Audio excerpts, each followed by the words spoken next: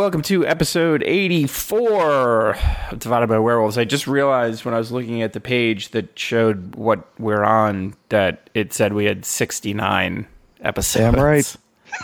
We should have stopped. This should have been it. Our last one should have been it. Last one should have been it and gone out on a high note. Nice. Well, it's November. I like how I always tell people when it is in case there's just like... What year? Somebody out there is playing catch up. They haven't heard everything. They haven't heard it. And it's one of those things where the last 2 months of the year always kind of fly by. So like I was thinking because my wife she leaves this week. She's taking my in-laws to Florida to see if they want to move there. And I was like, okay, so we won't miss a show because. But then I was like, well, shit. So the next show is like the Sunday after Thanksgiving. And then we're into, the show with the favorite games of the year. Then the show of the favorite movies of the year. And then it's 2020. I'm like, fuck, man. Like it just, not that I'm anxious to draw this year out any longer than necessary, but I'm certainly not. Fuck this year forever. 2020. I mean, a presidential election year, can I just please go to sleep and then just wake up in November and then either go, yay, or go, fuck that, I'm out. Give me all the Ambien. I'm just done. I know. If I have to put up with another 4 years of this fascist motherfucker and his mouth-breathing shithead supporters, I'm going to shoot myself in the face. Although when he was running the first time, I was like, surely not. There's no way. Sure, weren't we and all? Here we are. Weren't we all? Just like, what? This guy's a joke. Come on. I know. I stand by. I believe 100% the person most surprised that Donald Trump was elected president was Donald Trump. I don't think so. That's how the motherfucker's insane. No, but I think, I'm not looking to get into politics, but I think he even said like he expected to lose. Like, I think he was like, this is going to be great. I'll get my brand, I'll get on Fox News. I'll be able to get people, I don't think him or his team expected to win. I'm sure there were people on his team that they definitely wanted to win. Don't get me wrong, but I think expectations and it's a different story, but here we are. All I'm going to say is we had a golden opportunity Saturday given to us, served up to us upon a platter to take out the Bammers, the Corn Dogs of LSU, and the Circus Peanut in one fell swoop and nothing. I'm so disappointed. Not that we advocate any sort of political violence. No, me? Come on. Absolutely not. That would be... I hate violence. It frightens me. Okay, on to more exciting things. So we still... Just because Halloween's over doesn't mean we stop watching horror movies. That's not a thing. So damn right. We got four to talk about. Every day is Halloween. Every day is Halloween. That's right. And I did... if you were smart... You took advantage of Shudder's 31% off through Halloween deal for a year of Shudder for the low price of like $40, $38. You fucking kidding me? Come on, son. And it only gets better. It's only got since its inception. It's only gotten better. My favorite part about Shudder is when anybody asks me what's Shudder, and I tell them, and they're like, "Weird, that's weird. Who owns that?" And I'm like, "AMC." They're like, I'm sorry, what? Yeah, really? I'm like, yeah, AMC. They have The Walking Dead and The Walking Dead and The Talking Dead. Honestly, the scariest thing about AMC is Chris fucking Hardwick, but I know that's a separate conversation. But at least they have the wisdom to let someone else curate the content on Shudder. No shit. Yeah, like they own it, and that's their only involvement. They're like, you know what? No, yeah. We don't even want people to know we actually own this. So you're a horror nerd. You put the shit on there that people want to watch, and we'll just cash the checks. Right. Exactly. Okay. So we do have a few games. I'm surprised. I don't know about you. This is the first year where Black Friday is going to come around because all the deals are out now. This is the one thing I've noticed, and I think it's funny because this is the first year I remember that. It's like stores don't even care. They're like, if you want to buy shit, just buy it now. Like, come on, just whatever. Yeah. Like Target put their ad out early. I mean, I think they got wise. They're like, well, the ad's gonna leak, so why don't we just not only tell people but also start selling shit early, and then people will buy it? Because I mean, there's a certain group of people that like the thrill of going out on Black Friday, but there's other people that are like, fuck all that. I ain't got time for that. If you want to sell me a TV for $20 off, I'll just buy it right now. And then Target's like, well, why don't we let them do that? It seems dumb to not do that. And I think we have Amazon to thank for that, because once those ads inevitably leak every year, Amazon just matches all the shit and they're like, just buy it today then. Right. And people do it. And so right. And for years I've been like, well, why don't we just, when we know the ad's going to be out, or once we get a hint that it's leaked, just, hey, here it is, it's available, come get it. Right. Like, that makes so much sense, because Amazon's going to they're going to price match all of it. And everybody has all their shit way before Black Friday. I remember the one day, I think it was Dragon Age. I set my alarm because it was going to be like a lightning deal. I set my alarm for like Black Friday or something for like 2 a.m. so I could get up and I could order Dragon Age at like $30, $35, and then like Cyber Monday all day long, $35. And I was like, what the? Well, here's how stupid I was, because I didn't even know Black Friday was a thing until like not that long ago. So I had literally never heard of Black Friday, and then. So Best Buy puts out their ad for Black Friday, right? And I'll never forget this. It was, I know it was Left 4 Dead 2 and then something else. Fuck was it? I don't remember. I think it was Portal 2 or something like that. I think they both were out that year. And they were like $25 at Best Buy. And I was like, oh shit. I was like, oh my God. I was like, I'm not going to get that deal. So my stupid ass camped outside of a Best Buy. I went and got in line at like 10 p.m. I slept overnight. I did. And then like at like 5 or so, I literally stood or sat outside of a Best Buy in the cold for 2 360 games. Wow. And so at like 5 or so, the employees come out of the store. And I was like, it was in Tigertown in Auburn, and there's like Best Buy, and then there's like the Kids Connection clothing store, and then a jewelry store. I was jewelry store level in the line, and I was like, I was sweating. I was like, oh my God, I'm not going to get these games. There'll never be another opportunity to buy these games. And then at like 5 a.m, and I'd been out there since 10. This guy comes out. And he's like, everybody here for laptops, like, raise your hand. And he starts handing out these papers. And then they're like, all right, you're guaranteed to get it. You can leave, come back whenever, pick your thing up. And I got a little closer. And then the guy was like, everybody here for this TV. Everybody here for this laptop, this TV. And before I knew it, I was at the front of the line. And he was like, what are you here for? And they're like, Left 4 Dead? I know. Like, motherfucker, what? I know. It's like, I was like, oh, now I get it. I didn't have to do this. No. So these people were here for cheap TVs and laptops, and while they're in there getting those things, they may or may not pick up Left 4 Dead 2. Right. But my stupid ass was like, every human being on the planet is going to be in Auburn for Left 4 Dead 2. So yeah. Not true. Good story. Not true. Not even remotely true. It wasn't. No. Yeah. I was the first one in.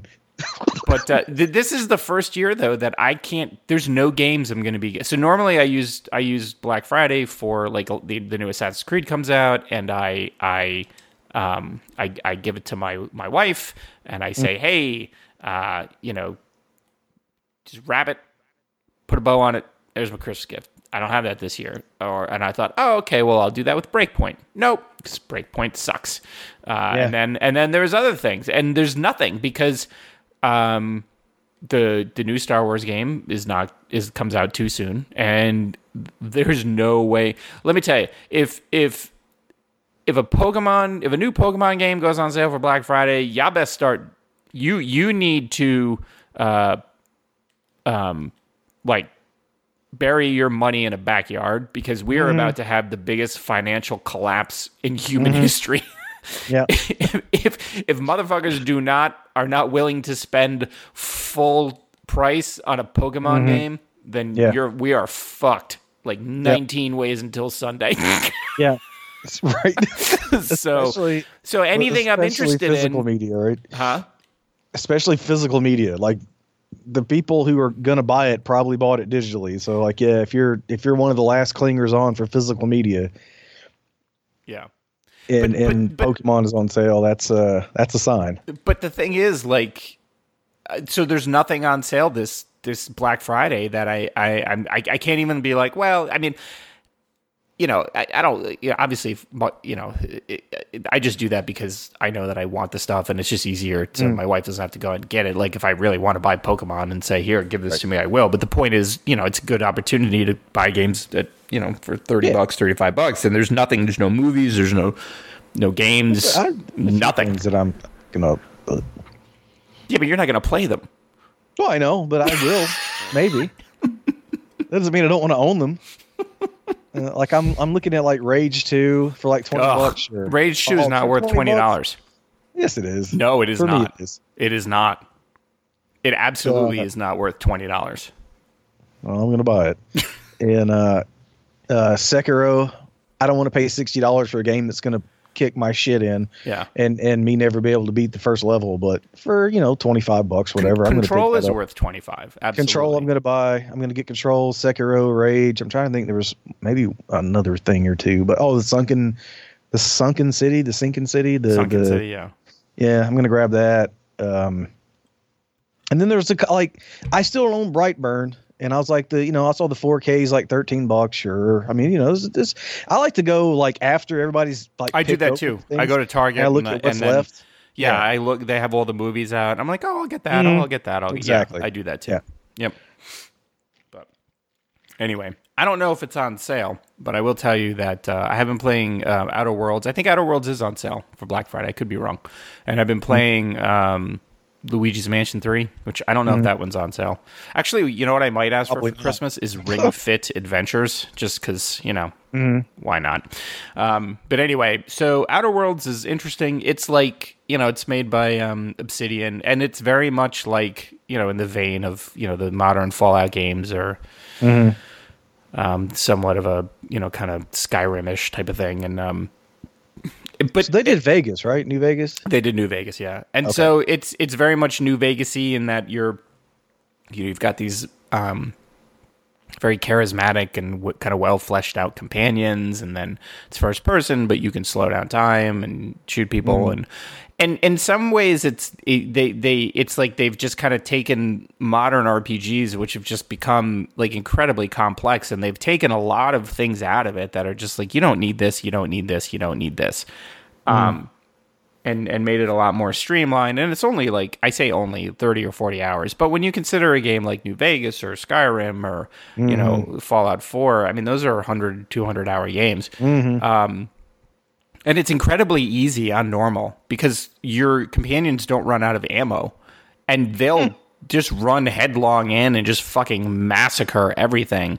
It's like, I'm playing my typical, like, snarky, hacky, thiefy person. I'm stealing everything, and just if it's not nailed down, I'm stealing it. But the systems are cool. Like if you get a set of armor that you really like because maybe it boosts a skill for you, you don't have to 10 hours into the game get rid of it because you found something better. You can pay money to upgrade it so that maybe it starts off as a 6. And now you're finding armor at like a 10, but they don't have the skill buff you want. You can just pay some of your money to upgrade it, and then you can have it be a 10. So there's a lot of flexibility in things like the weapons and the armor, and kind of you can add mods, you can tinker with them to make them better, you can break them down if you don't want them, you can sell them, that type of thing. But they still cling to certain things like, you know, for me, I just the idea of an inventory limit is just.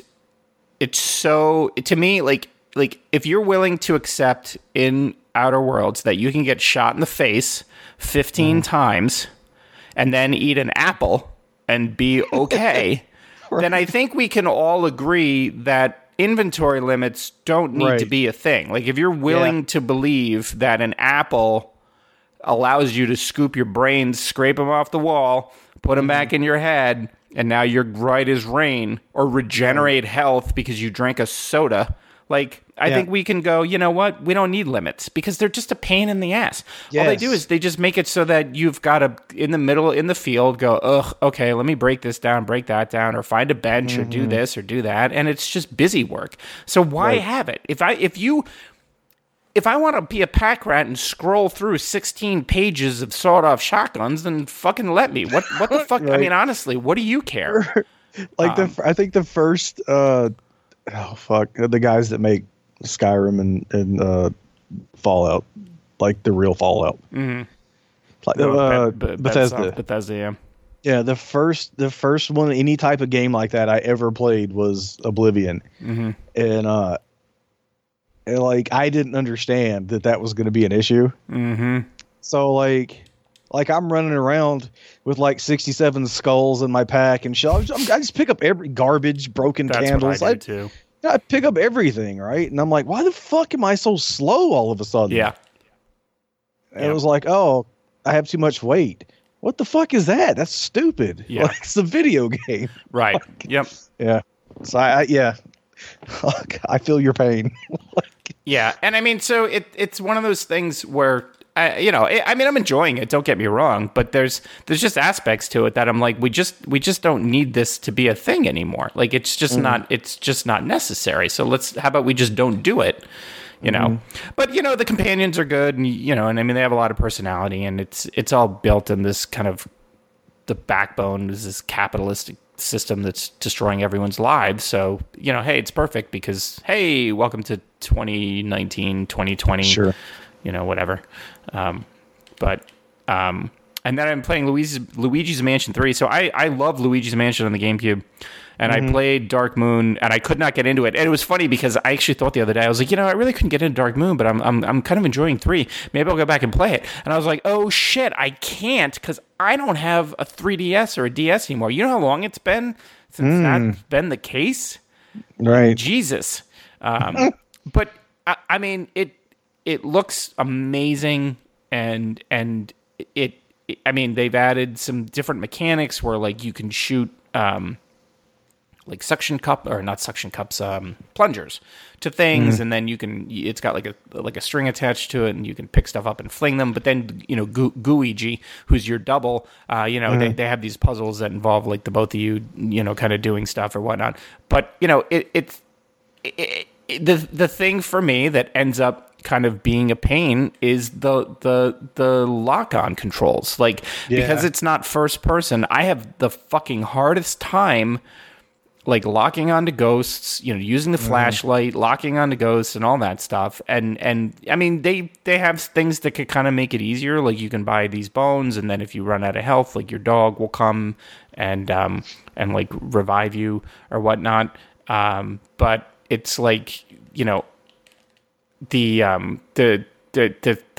aiming and the locking and the moving and it's so clunky, and I just feel like, not that it's purposefully that way, but more like they're like, yeah, no, nobody else has a problem with it, and I'm like, don't they though? Like, I bet they do.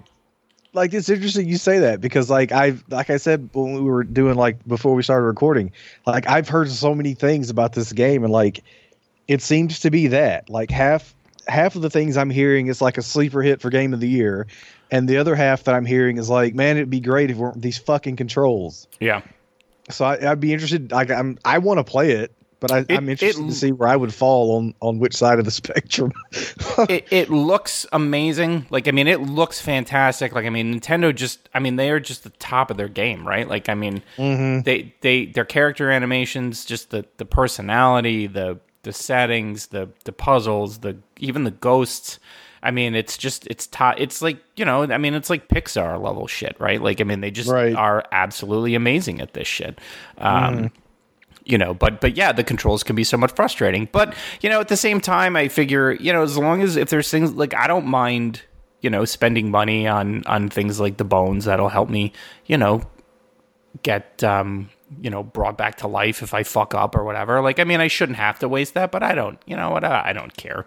It's not that big of a deal. But I agree with you that it's definitely not, it definitely needs work, but I don't think, because it's not first person. I guess they could do some kind of lock on, but at the same time they go, well, that might make it a little bit too easy. I don't know. Well, I remember that was how like the G1 PSP got around only having the one analog stick. Was like for SOCOM and shit. There was, or even like Siphon Filter. Those games were great on the system because at that point, that was the most like advanced shit you'd ever seen on a handheld. Right. But only having one analog stick, and it was like, well, how do you work the camera? And it was like, oh shit, we're going back to the old days where we have a D-pad and 4 buttons for the camera. Right. And so they remedied that by adding the lock-on thing. Right. And yeah, like it kind of did make things somewhat easier. Like, but I mean, if the other option was to use the face buttons for the camera, like you needed that. Right. Because fuck that shit. Right. Yeah. But I think it's definitely worth playing, if anything, just to see. I mean, you keep forgetting, like, it's a handheld, but and now like, I mean, it's like an Android tablet essentially, right? And I mean, it just fucking looks amazing. So it'll be interesting to see kind of where the game goes from where I am. I don't know why Luigi consistently, like, you'd think by now when he's like, oh, hey, I won a contest, it's a free stay. No, motherfucker, somebody's trying to murder you. Like, you need to not accept these coupons. Just because you get a mailer that says, there's a timeshare available, you don't have to go to all of them, man. Like, just fucking relax, dude. But at the same time, he gets no love. So I can understand why he's like, he just wants to contribute. So, and then, so real quick, of course, we've all been playing Destiny. It's what we do. It's our lives. And so now that I've hit 950, I when we were playing the other night, I said it, and I'm saying it now. I think that, like, this whole idea of, you just experience in Pinnacle Gear is how you're gonna kind of keep going up the levels. I feel like unless their seasonal story stuff is just fucking amazing, like, that's just not going to be enough. Like, because I know personally, I'm not going to do Pinnacle stuff every week because it's just too hard for me. Yeah. And even if I was willing to do it, that's one thing. Like, I'm not going to raid every week. I don't have a group to do that. I'm not, I don't know if I can do a dungeon every week. Once the Haunted Forest, I haven't been able to do 9 branches yet, much less do them, again, So to get the Pinnacle stuff, it's like, I don't know if there's a path forward for me. So then it's what? I just do whatever, and then I do it enough, and I go up like one level, which I guess would be good, I guess.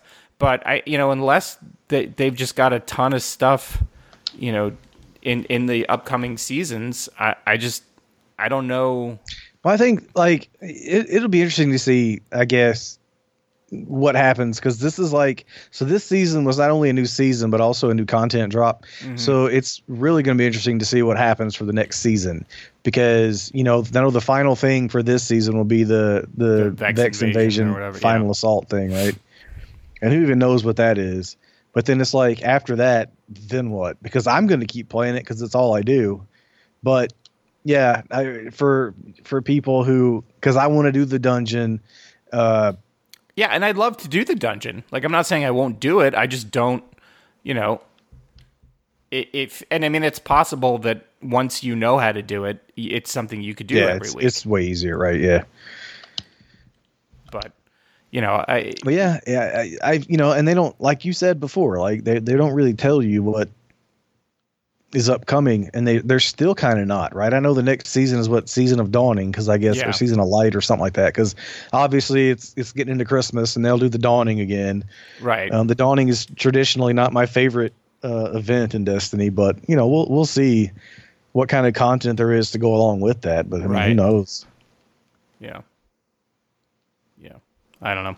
But anyway, I mean, I really like it. I like playing it, but I'm just not one that I'm like, well, I'm going to keep, playing it week after week, doing the same stuff over and over again in the hopes that I get enough to boost my power level. I mean, I either need new story stuff or like a quest to get a new thing. For me, it's just not enough to kind of just keep doing the same. And the seasonal stuff is, for the artifact, I mean, it's great and all, but it's not like, it's not, like life changing to where, to me, I feel like it's worth it. Yeah. We'll see how I feel about it. I'm chasing that armor set right now, so I have to get my artifact maxed out. But like, say if that does happen, and then if I don't like the armor for Nick, then I don't know what I'm going to do. Right. I mean, I have other shit that I could be playing, but this is what I like to play. So all those games you're going to get at Black Friday. Well, I have games from Black Friday 2 years ago that I haven't even played yet. So there is that. Yeah, there is that. All right. So we have four movies to talk about. What do you want to talk about first? You want to get Three from Hell out of the way, because I know you don't. Sure. You don't like it. You hate Rob Zombie movies. So. Sure. So Three from Hell is it's the third of the trilogy that started with Devil's Reject. Was it House of a Thousand Corpses? First, yeah. And then Three from Hell. So essentially, the three they're in jail, and then surprise, they're not in jail anymore, and They appeared to be dead at the end of Devil's Rejects. Yeah. That's right. House of a Thousand Corpses was first, right? Sorry. Yeah. So at the end of Devil's Rejects, we thought the Firefly family went out in a hail of bullets, but it turns out that no matter how many times you shoot regular people who just happen to be insane, that we take them to the hospital, and turns out eventually they're okay. Mm-hmm. And then we put them in jail. But yeah, I like his movies. I like it. So the thing is, you either like his movies or you hate them. Mm-hmm. And there's no middle ground. Like, nobody's like, yeah, they're all right. Or like, yeah, whatever. I kind of like this one and that one, because they're all done in the same style. So you either dig his style or you don't. And this movie is going to do absolutely nothing to change anyone's mind one way or the other. Yeah. It's not any worse than anything else he's done. It's not better than the best shit he's done. Mm-hmm. So it's like, for me, I like his style because it's just like this grimy, greasy, grindhouse, 70s exploitation kind of thing, only done in modern day. And my favorite thing about it is the people that he gets to be in his movies, because they're all these long, working genre actors. Right. And he puts them in his movies, and whether or not, like, even the story makes any sense, to me, it just comes across as a celebration of these people and their careers, and they just kind of are like given free reign to be as fucking insane as they want to be, and you can just tell they're having such a good time playing sort of in this sandbox of this guy who was such a fan of watching them growing up and shit like that he's like, no, do what you did then, but like, we're doing it today, and I want you to just go. Let's push it as far as you want to. Because how many people know who Sid Haig is today because he was Captain Spaulding? Sure. But I mean, I'd seen the guy for years, or like, and even somebody who's been in as much shit as Bill Moseley, like being Otis, like, I mean, I always known him as Chop Top, but how many people knew who the fuck Bill Moseley was really before, and it's like to see somebody who's such a fan of genre film be able to make the versions of genre films that he wants to make. I just love it. But that said, this one, number one, it was not necessary. Like, I was just like, okay, I like House of a Thousand Corpses for what it is. I love the Devil's Rejects. That should have been it. This felt unnecessary. It was rushed, obviously. And my only other like comment I kind of have on it is I liked it. It was okay. It's not my least favorite Rob Zombie film. I can say that. Mm-hmm. I think it's definitely better than 31. Like the only good thing about 31 was Doomhead and the Hitler midget, and both of them are in this. But like I don't know. It felt unnecessary, and I felt like the first. Because it's 2 hours. Mm. The first hour I thought was way better than the second hour. The second hour was just it was okay. But my main thing was like the thing about his movies has always been how brutal and real they are. Like they feel like the violence is so realistic. Why? What's with all the CGI blood? This shit was so filled with CGI bullshit. I was like, what the fuck? Like, yeah, same here. I was so disappointed with it. I was like, really? Like the one thing that I expect is like this gritty, realistic, brutal violence, and this movie is filled with cartoon blood, like left and right. And I was like, okay, man.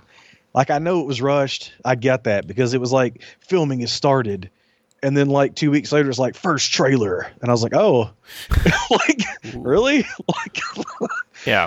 So yeah, it's okay if you like his shit. You may like it. It won't be your favorite one. If you hate his shit, you'll hate it. Yeah, it was literally one of the worst movies I've ever seen. Like I could not stand it. It was every minute was torture. And my wife was like, "Why are you watching it?" And I'm like, "Well, we're going to talk about it." And I was like, I hate his movies. I hate them. I think they're terrible. And as even, like I understand your point of view. I get it. And I understand like it's good to have that perspective. But I'm like, like it's great that he puts these people in these movies, but why do they have to be such terrible fucking movies? Like, and they don't say anything, and everybody is annoying as shit. So you have no one that you even want. Oh, that was see. The one other thing. There's nobody to root for because they're all fucking like how many handlebar mustache? What was the budget on mustache wax for this movie? Because I think it was the same as for casting because these people were terrible. Like how many handlebar mustaches do you need in one movie? Like it just seemed like too many. Like too many. My other thing I was going to mention because I knew this wasn't going to take long because I knew you hated it. The other thing I was going to say is like that at least like what did I say that at least you can always count on Rob Zombie to make incredibly unwatchable movies. Yeah, right. No, but like I knew you hated his movies. And so we didn't even have to do this. I told you that. I was like, we don't have to do it. I think it's like, I like to hear your perspective on things because anytime I really don't like something, I always like to hear the perspective of somebody who did because it gives me some understanding as to, like why they like it. Like, I mean, then I don't, otherwise if it's just me talking to me, for one, I don't want that, but. But no, so the one other thing I was going to say is like, I know that one of the main gripes that people who even like his movies have is that he puts his wife in everything. Ugh, she was awful. Yes, she is. But I will say out of the trilogy, this one has the least annoying baby out of the three. She was tolerable. No, I disagree 100%. I think she was awful. No, I'm saying in the three as baby. In this one, I liked baby better than in either of the other two. Okay. Yeah, I'll give you that. That. Yeah. And I guess for me, she didn't do the Dollar General like Harley Quinn laugh the whole time in this one. Oh God. Yes. Yeah. So you're right. She gets points for that for me. That's true. I genuinely I just don't understand. I don't understand them. And I'm willing to put up with stuff if I get it. Like if I'm like, okay, yeah, it's just not for me, but at least I get it. I just don't. Mm-hmm. It's just not for me. But I don't even honestly, I don't even get it. But whatever. I don't have to get it. So, yeah. All right, moving on. Yeah, I mean, but I mean, if this is your thing and you like his stuff, then by all means. It is not the worst thing he's done. So, what would you say is Halloween Curse of the Curses or whatever the hell it is? Halloween. No, he only did a Halloween in H2. There's no. I was thinking Cult of Chucky. For whatever reason, I said Halloween, which probably in my head was Cult of Chucky, which he had nothing to do with, and has nothing to do with Halloween. No. And then my brain translated it to Halloween, Curse of Curses, which is coming 2020. Be on the lookout. Halloween 2020. So there is Halloween 6, which began its existence as Halloween 666, The Curse of Michael Myers. Oh, see, I knew that. And then it just became Halloween, The Curse of Michael Myers. Yeah, that was a test for you to see if you knew. So good job. You passed. I did know. Yeah. You got it. You're a winner. That's not true.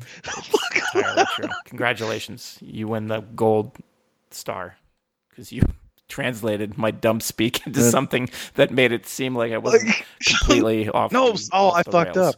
It was Halloween 666, the origin of Michael Myers. God damn it. They dropped the 666 and made it just Halloween the Curse of Michael Myers. Curse of Curses. Like you said, the Curse of Curses. Yeah.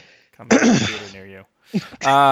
Okay, so next. So this was a movie that I actually enjoyed quite a bit. I was a little hesitant when I saw the trailers because it just seemed kind of like, anytime you try to do movies for horror movies, not for adults, there's the potential that you're going to end up like kind of distilling it to the point where even like the intended audience is like, what the fuck is this bullshit? And that's Scary Stories to Tell in the Dark, which I enjoyed quite a bit. When I never read any of the books, I don't really have like a deep, love or anything where I'm like, oh, I remember seeing pictures of this, that, or the other. So I did have that. Oh, did you? Yeah. And because I read these books when I was a kid, I read these books that were all about possession, and it was always three friends in high school, and one of them like wanted to be like on the basketball team or the football team or the lacrosse team or band or the play or whatever, pick an extracurricular activity, and this motherfucker wanted to be in it, and then he couldn't be. And then he was, and his friends noticed he was acting weird. He was a little more irritable, or maybe he had more confidence, or he was hanging out with different people. And then yada, yada, yada. Turns out he sold his soul to the devil. I was about to say, so you basically 30 read of these. Jennifer's Body, but the Hardy Boys version. I don't remember the series. There was like a million of these fucking books, and I read every goddamn one of them. I loved them. They had them at the library, and they had all on the same shelf, and I would just go and read one. They were like, what was not Garanimals? That's children's clothing. What was the Animorphs? Like it was like that, but it was like tween. It was like a weird series. It was like, okay, what if we told tweens the devil is real and you could get awesome shit from him if you just sold your soul?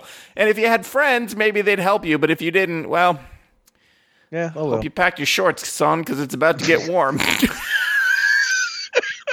And I read them all, and I fucking loved them. Nice. I loved them to death. And so, Scary Stories to Tell in the Dark I was always kind of equated it with that type of thing. Like it was like horror books for young kids. I vividly remember these books, and it was the art that drew me into them. Because at that time, because I remember the first one, I literally remember because now like my kids in their school, like they bring books to the school, and then you're supposed to either give the kids the money or you go in with them after school or whatever, and you go into the library, and there's like this massive like these setups of all these books. So when I was in school at my kids' ages, we got like this little flyer, this little paper, and you could put a check mark on the book. For the and then book your parents, fair. Yep. Right. So the book fair now comes to the school. Back then it was just a paper. Yeah. And then you gave the check, and then the books eventually, it was like the best 9 months later. And then when you graduated high school, they handed you your diploma and the stack of books you ordered in third grade. Exactly. Like there's this big duffel bag full of like, oh, Cat in the Hat. Oh, does he like green eggs and ham? I don't know. I've been waiting all this time. So I remember ordering the first book in 3rd or 4th grade just because of the artwork, because the artwork, it's a very distinct style. Mm-hmm. And it was like, and I was afraid of everything back then. So like, that's how much I must have dug this art Oh, wow. on the cover, because I wanted this book. And I think there was like 3 of them total. Mm-hmm. And if there's more, like, I need to get them. But I know I have the first 3, and I have the copies that I got when I was in like 4th or 5th grade and shit. So what was on the cover? Was it the Scarecrow? The one of them has this like bald, almost skeletal man with a pipe in his mouth. Okay. No, the Scarecrow's not. I don't think the Scarecrow's in the cover of any of them that I have. Okay. But I remember that story. Yeah. Like being in the book, and I remember. So the movie, I loved it. By the way, loved it. Loved I thought it was great. One of my favorites of the year. Fucking, it was like I never read Goosebumps books because I was too old. Mm-hmm. But I loved that movie. Like, that movie's so much fun. That's like pure Halloween, just fucking fan service. Like, yeah. And if you read the books, I'm sure it's even better. Mm-hmm. So this movie is like Goosebumps, but like for slightly older kids. Mm-hmm. It's kind of the feel I got from it. Yeah. But like, and it does a really good job of telling the story that incorporates like several of these stories from within the book series. And it not only does that, but there's also other little things it throws in. And like, I was surprised at how many things it kicked off like a memory. And I was like, oh shit, I remember that. Like my favorite one was when they went to visit the old lady, and she turns on the music box. Yeah. And she started playing the song, and she was like, "Never laugh." Oh no, she says, "You may be the next to die." And I was like, "Oh my God, you never laugh when the hearse goes by because you may be the next to die." Like, I remember seeing that. Yeah. When I was in 4th fucking grade, and I hadn't thought of it since then. Right. But as soon as she said it, right, like, it triggered that memory. And like, there's so many things, like the spiders, and the fat girl or whatever the pale lady. You call her. Yeah. The pale lady. Yeah. Like, there's so many things in the movie. Like, it's just like such a nostalgia thing, but it's crazy having this not been a thing that I've like even really thought about, other than, hey man, those books had sick art. Right. Since I was a kid. And then like watching this movie, like so many of these memories that like of the stories coming back. Like, I love the shit out of it. Yeah. And for me, like, who had no connection to it at all, I just was like, wow, this is just a really well done movie. The kids were all, very likable, and they were, they were great actors. The setting was great. It everything fit well in terms of like why these stories are being told and what's going on.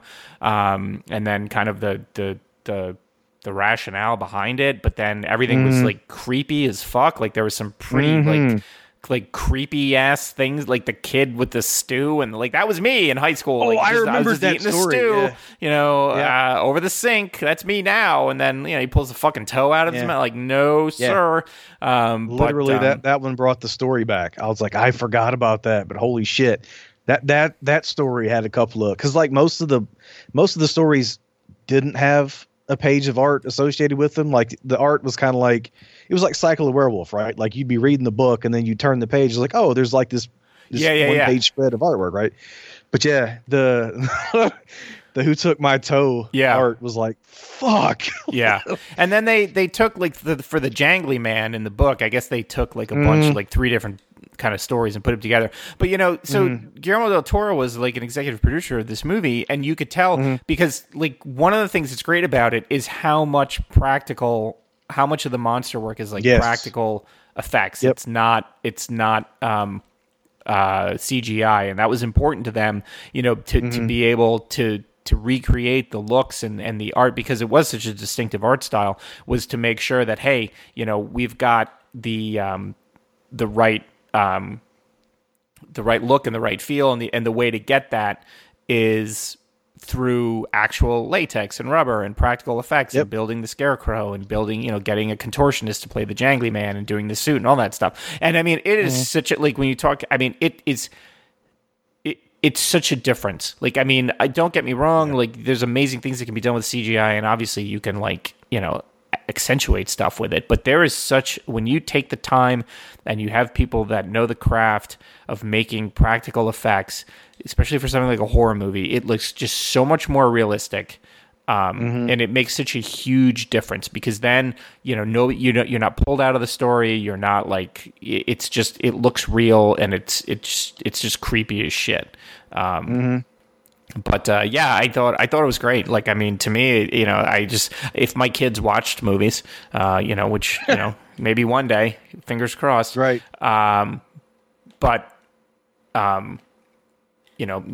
This, I could see this would be something where if you're like, okay, I don't know, you don't know if you like horror. All right, well, watch this. See how this one grabs you. If you like this, then there's other places we can go. Right. Yeah. Like I'm watching it, because like I said, the Blu-ray hit this week. I was disappointed. Number one, that I didn't get to see it in the theaters because it was when I was in Birmingham with Dad. But I'm disappointed that the Blu-ray didn't come out in time for me to watch it. Yeah, the Halloween season, because this is absolutely another one that's going to be in the rotation now. Yeah, for Halloween time, because it's a great fucking Halloween movie. Yeah. Yeah, and I mean, and they left it open really well that if they want it, that it's not, everything's not resolved, so they can do something else. Right. Yep. Yep. And I really hope that they do. Similar in terms of like Halloween rotations is another one, an anthology with Mickey. They say Mickey Rourke's in the interstitials, and he is, but there's not nearly enough Mickey Rourke in this movie. Well. What movie can say it has enough Mickey Rourke in it, though? That's true. And that is Nightmare Cinema, which you can watch on Shudder. By the way, it's a Shudder exclusive. Essentially, there is a movie theater and weird shit. Basically, you go to it, and they'll show movies of you dying, and everybody has a different story. Kind of what's happening, and then it all kind of ties together at the end. But I don't know if the individual stories told by different filmmakers. Yes. Okay. Yeah. Like good ones. Yeah. Okay. See, you. This is I know so little about this stuff, but I like them because they're all different. Like there's one, like the woman with the. With the kids waiting at the doctor's office, I still don't know what the fuck that was about. So there's some some stories that they kind of feel like they're starting off one way and then they change and you're like, oh, that was weird. And then there's some stuff that's kind of out of left field, but horror anthologies are hit or miss. Like sometimes there'll be some really good parts and sometimes there'll be some like, but I like this one. I thought that it kind of kept the viewer on their toes in terms of like what was coming next. And it wasn't like the traditional, like if it seemed like, oh, well, this is the slasher story, then there was a twist to it. Yeah. And then Mickey Rourke played the projectionist, but he was not in it very much at all. Right. So Mick Garris did that one, the projectionist, and then he also did Dead. I'm trying to remember what Dead was.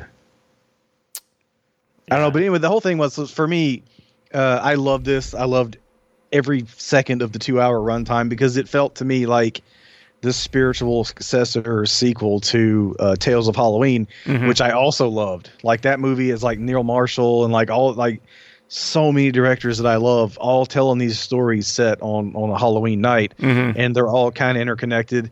This, to me, even though like it doesn't necessarily take place on Halloween night, like it's in the same vein of that movie. The people involved in it are in the same vein of the talent that was there. Like the guy that did Dawn of the Dead did the one with the slasher in the woods. Joe Dante did the one with the lady having plastic surgery. Oh god, that one was creepy as hell. Yeah.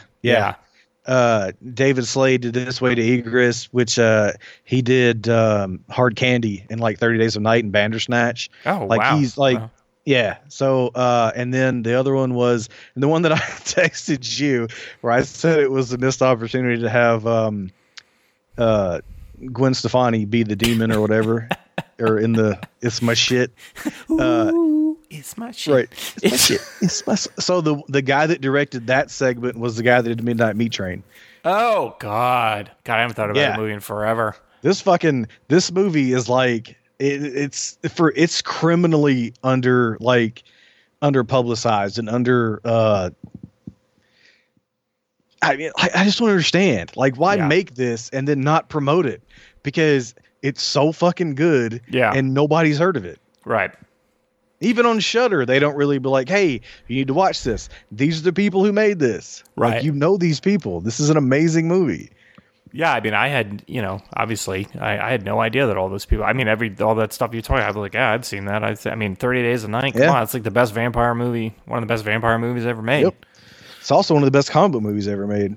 Oh yeah, absolutely. Yeah, because it follows the book real fucking close. So. Yep. But no, I mean, it's I mean, they did their kind of 30 Days of Halloween, and they're like, oh yeah, you should watch it. But yeah, I mean, as far as like kind of promoting it in regards to everybody who's in it or who's involved in making it, they definitely did even not. Joe Dante, really? And you're not going to say like, hey, Joe Dante did one of these, like, right? Okay, yeah, all right, whatever. Man. What? Yep. All right. So last but not least is I don't know. Is Satanic Panic on Shudder? I don't think so. But it's got Shudder written all over it. It will be. Yeah. If it's not there now, I'm sure it will be soon. So Satanic Panic is, it's fun. It's goofy as fuck. It's not scary. Rebecca Romijn Stamos. Well, she's not Rebecca Romijn Stamos anymore, right? I don't think they're together anymore. Rebecca Romijn or whatever her name is. And Jerry O'Connell, very briefly, is in it. And I'm trying to remember who else. Like I don't recognize the kind of the main actresses. I think the one girl was like it was her first movie. The main girl, the pizza delivery woman, or Judy. Yeah. No, Judy I've seen in other things. Okay. I hadn't. The daughter, Rebecca Romijn's daughter, I've seen her in other things. I just can't remember. I've seen her in other things for sure. Yeah. I just can't remember. But anyway, so it tells the story of this girl. She's a pizza delivery girl, and she needs money. And so she goes to the kind of wealthier district of the city because she hopes that they'd be better tippers, and they're not. And rather than just cut her losses and leave, she kind of goes into the house and is like, hey, I delivered like 16 pizzas. I would like a tip. And they are Satanists and they want a virgin. Yep. So that they can she can have not Beelzebub's baby, but one of the princes of hell. I forget the name of the. I knew it when she said it. I was like, oh yeah, that dude. Yeah, I'd heard it before, but I can't remember. You can't watch 15 seasons of Supernatural and not just be able to name them off. Not right. Like, oh, Baal, yeah, fuck Baal. That dude's. You don't want anything to do with him. Whatever. Right, exactly. Oh, that guy. Yeah, he's not great. But anyway, so she ends up, being captured by Satanists, and then she's obviously doesn't want to have Satan's baby, and then ends up teaming up with Rebecca Romijn's daughter, who also was going to be sacrificed to Satan, and then things kind of go from there. And like I said, it's not scary at all. No. I mean, there's some gross... It's a comedy. Yeah, it's comedy. There's some gross parts, sure. But even the gore is not that bad. I mean, it's pretty... It's pretty... tame, I guess. I don't know if I'd call it tame. I don't know if I have a good understanding. You know what? It's kind of tame until the finale, and you're like, oh, well, you're right. You're right. Yeah, exactly. Yeah, when the Satan orgy breaks out, and you're like, well, that wasn't a thing up until now. Right. Yeah, that went in a direction I wasn't expecting based on everything I've seen like up until then. But now, so it's like, so I wanted to see this because I heard some good things, and it was written or partially written by the guy who did We're Still Here and that movie Mohawk that we watched that you loved so much because it had the dinner theater level costumes, but but it's like I was so interested in it because it's like the directorial debut of this woman Chelsea Stardust. Yeah. And, and I'm like, okay, and so I'm in, right? You tell me that, I'm like, okay, it's got good buzz. It's Ted Geoghegan or Geo Jahan or fucking however you say it. We Are Still Here guy. And then like, it looked kind of punk rock and shit from the trailers. And I'm like, okay, like I want to watch it. And I was surprised at the level of people, even if there was only like a cameo or like a brief, like you said, a brief kind of part of the movie that were involved in it. Mm-hmm. So it's like, okay. And so I'm watching it and all I got, the vibe I got from so much of it was like, this is goofy, Evil Dead 1. Like, yeah, like the interactions and the gore and the violence and everything to me read as like Evil Dead, but kind of goofier or somewhat more innocent, maybe. Yeah. I guess innocent is probably, a good way to put it. And then holy shit, did it go off the rails a bit towards the end. And I think I had a really good time with it up until the finale. And then I was like, huh. Right. I don't know. It got kind of weird at the end. And I don't know that I really dug the ending, but like it was so fun up until then. Yeah. That I think I ended up liking it, but I don't know, maybe not as much as I thought I was going to based on the first hour or so. Yeah, I would agree with that. I think that, I mean, at the end, the way she gets out of it, you're like, okay, that's, they kind of, it was one of those things that, like, it relies on you having heard and something and kind of processed it earlier in the movie. And then they kind of take advantage of that. And it fit. It wasn't like some innocuous thing where some kind of murder mystery where, the whole whodunit hinges on some weird obscure thing that nobody would have noticed. It's not like that at all. But I think I agree with you that it didn't feel kind of like the same movie at the end as it did, kind of leading up to it. But, yeah. So, but no, still, and I wanted more of her friends. Like her friends were hilarious. Oh, the guys at the like pizza the guys, guys. Yeah. To start. Yeah. Like it needed more of them. Yeah. But they did do kind of the same thing as like in Haunt, right? Where like, they call the one guy over and you're like, oh, okay, this guy's been kind of like a douchebag and he's going to be what saves her. No. Oh yeah. And that was what's his name? Fuck, hold on. I know the guy's name. Adam Bowen. Yeah. Who was almost unrecognizable because he's lost so much weight and he had a weird 70s mustache, porn stash. But yeah. I was like, holy shit, even he's in this. I was like, oh my God. Yep. So but I mean, there's 4 to watch. If you two solid A's. If you like Rob Zombie, I guess probably a C, maybe C minus, and then I think Satanic Panic would be a pretty decent B. I think you'd enjoy yourself. If you know what you're getting into, for sure. Yeah. So I'm disappointed that kind of what I've read of Dr. Sleep so far has not been promising.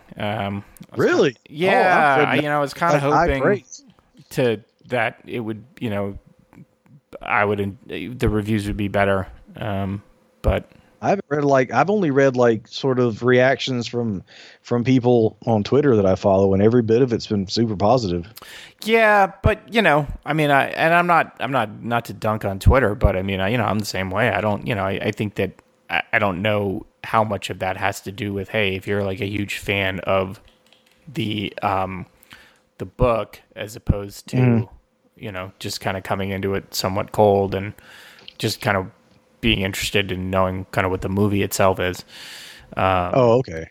But, and I mean, they have to, they have to, the movie has to thread a needle that the book didn't have to.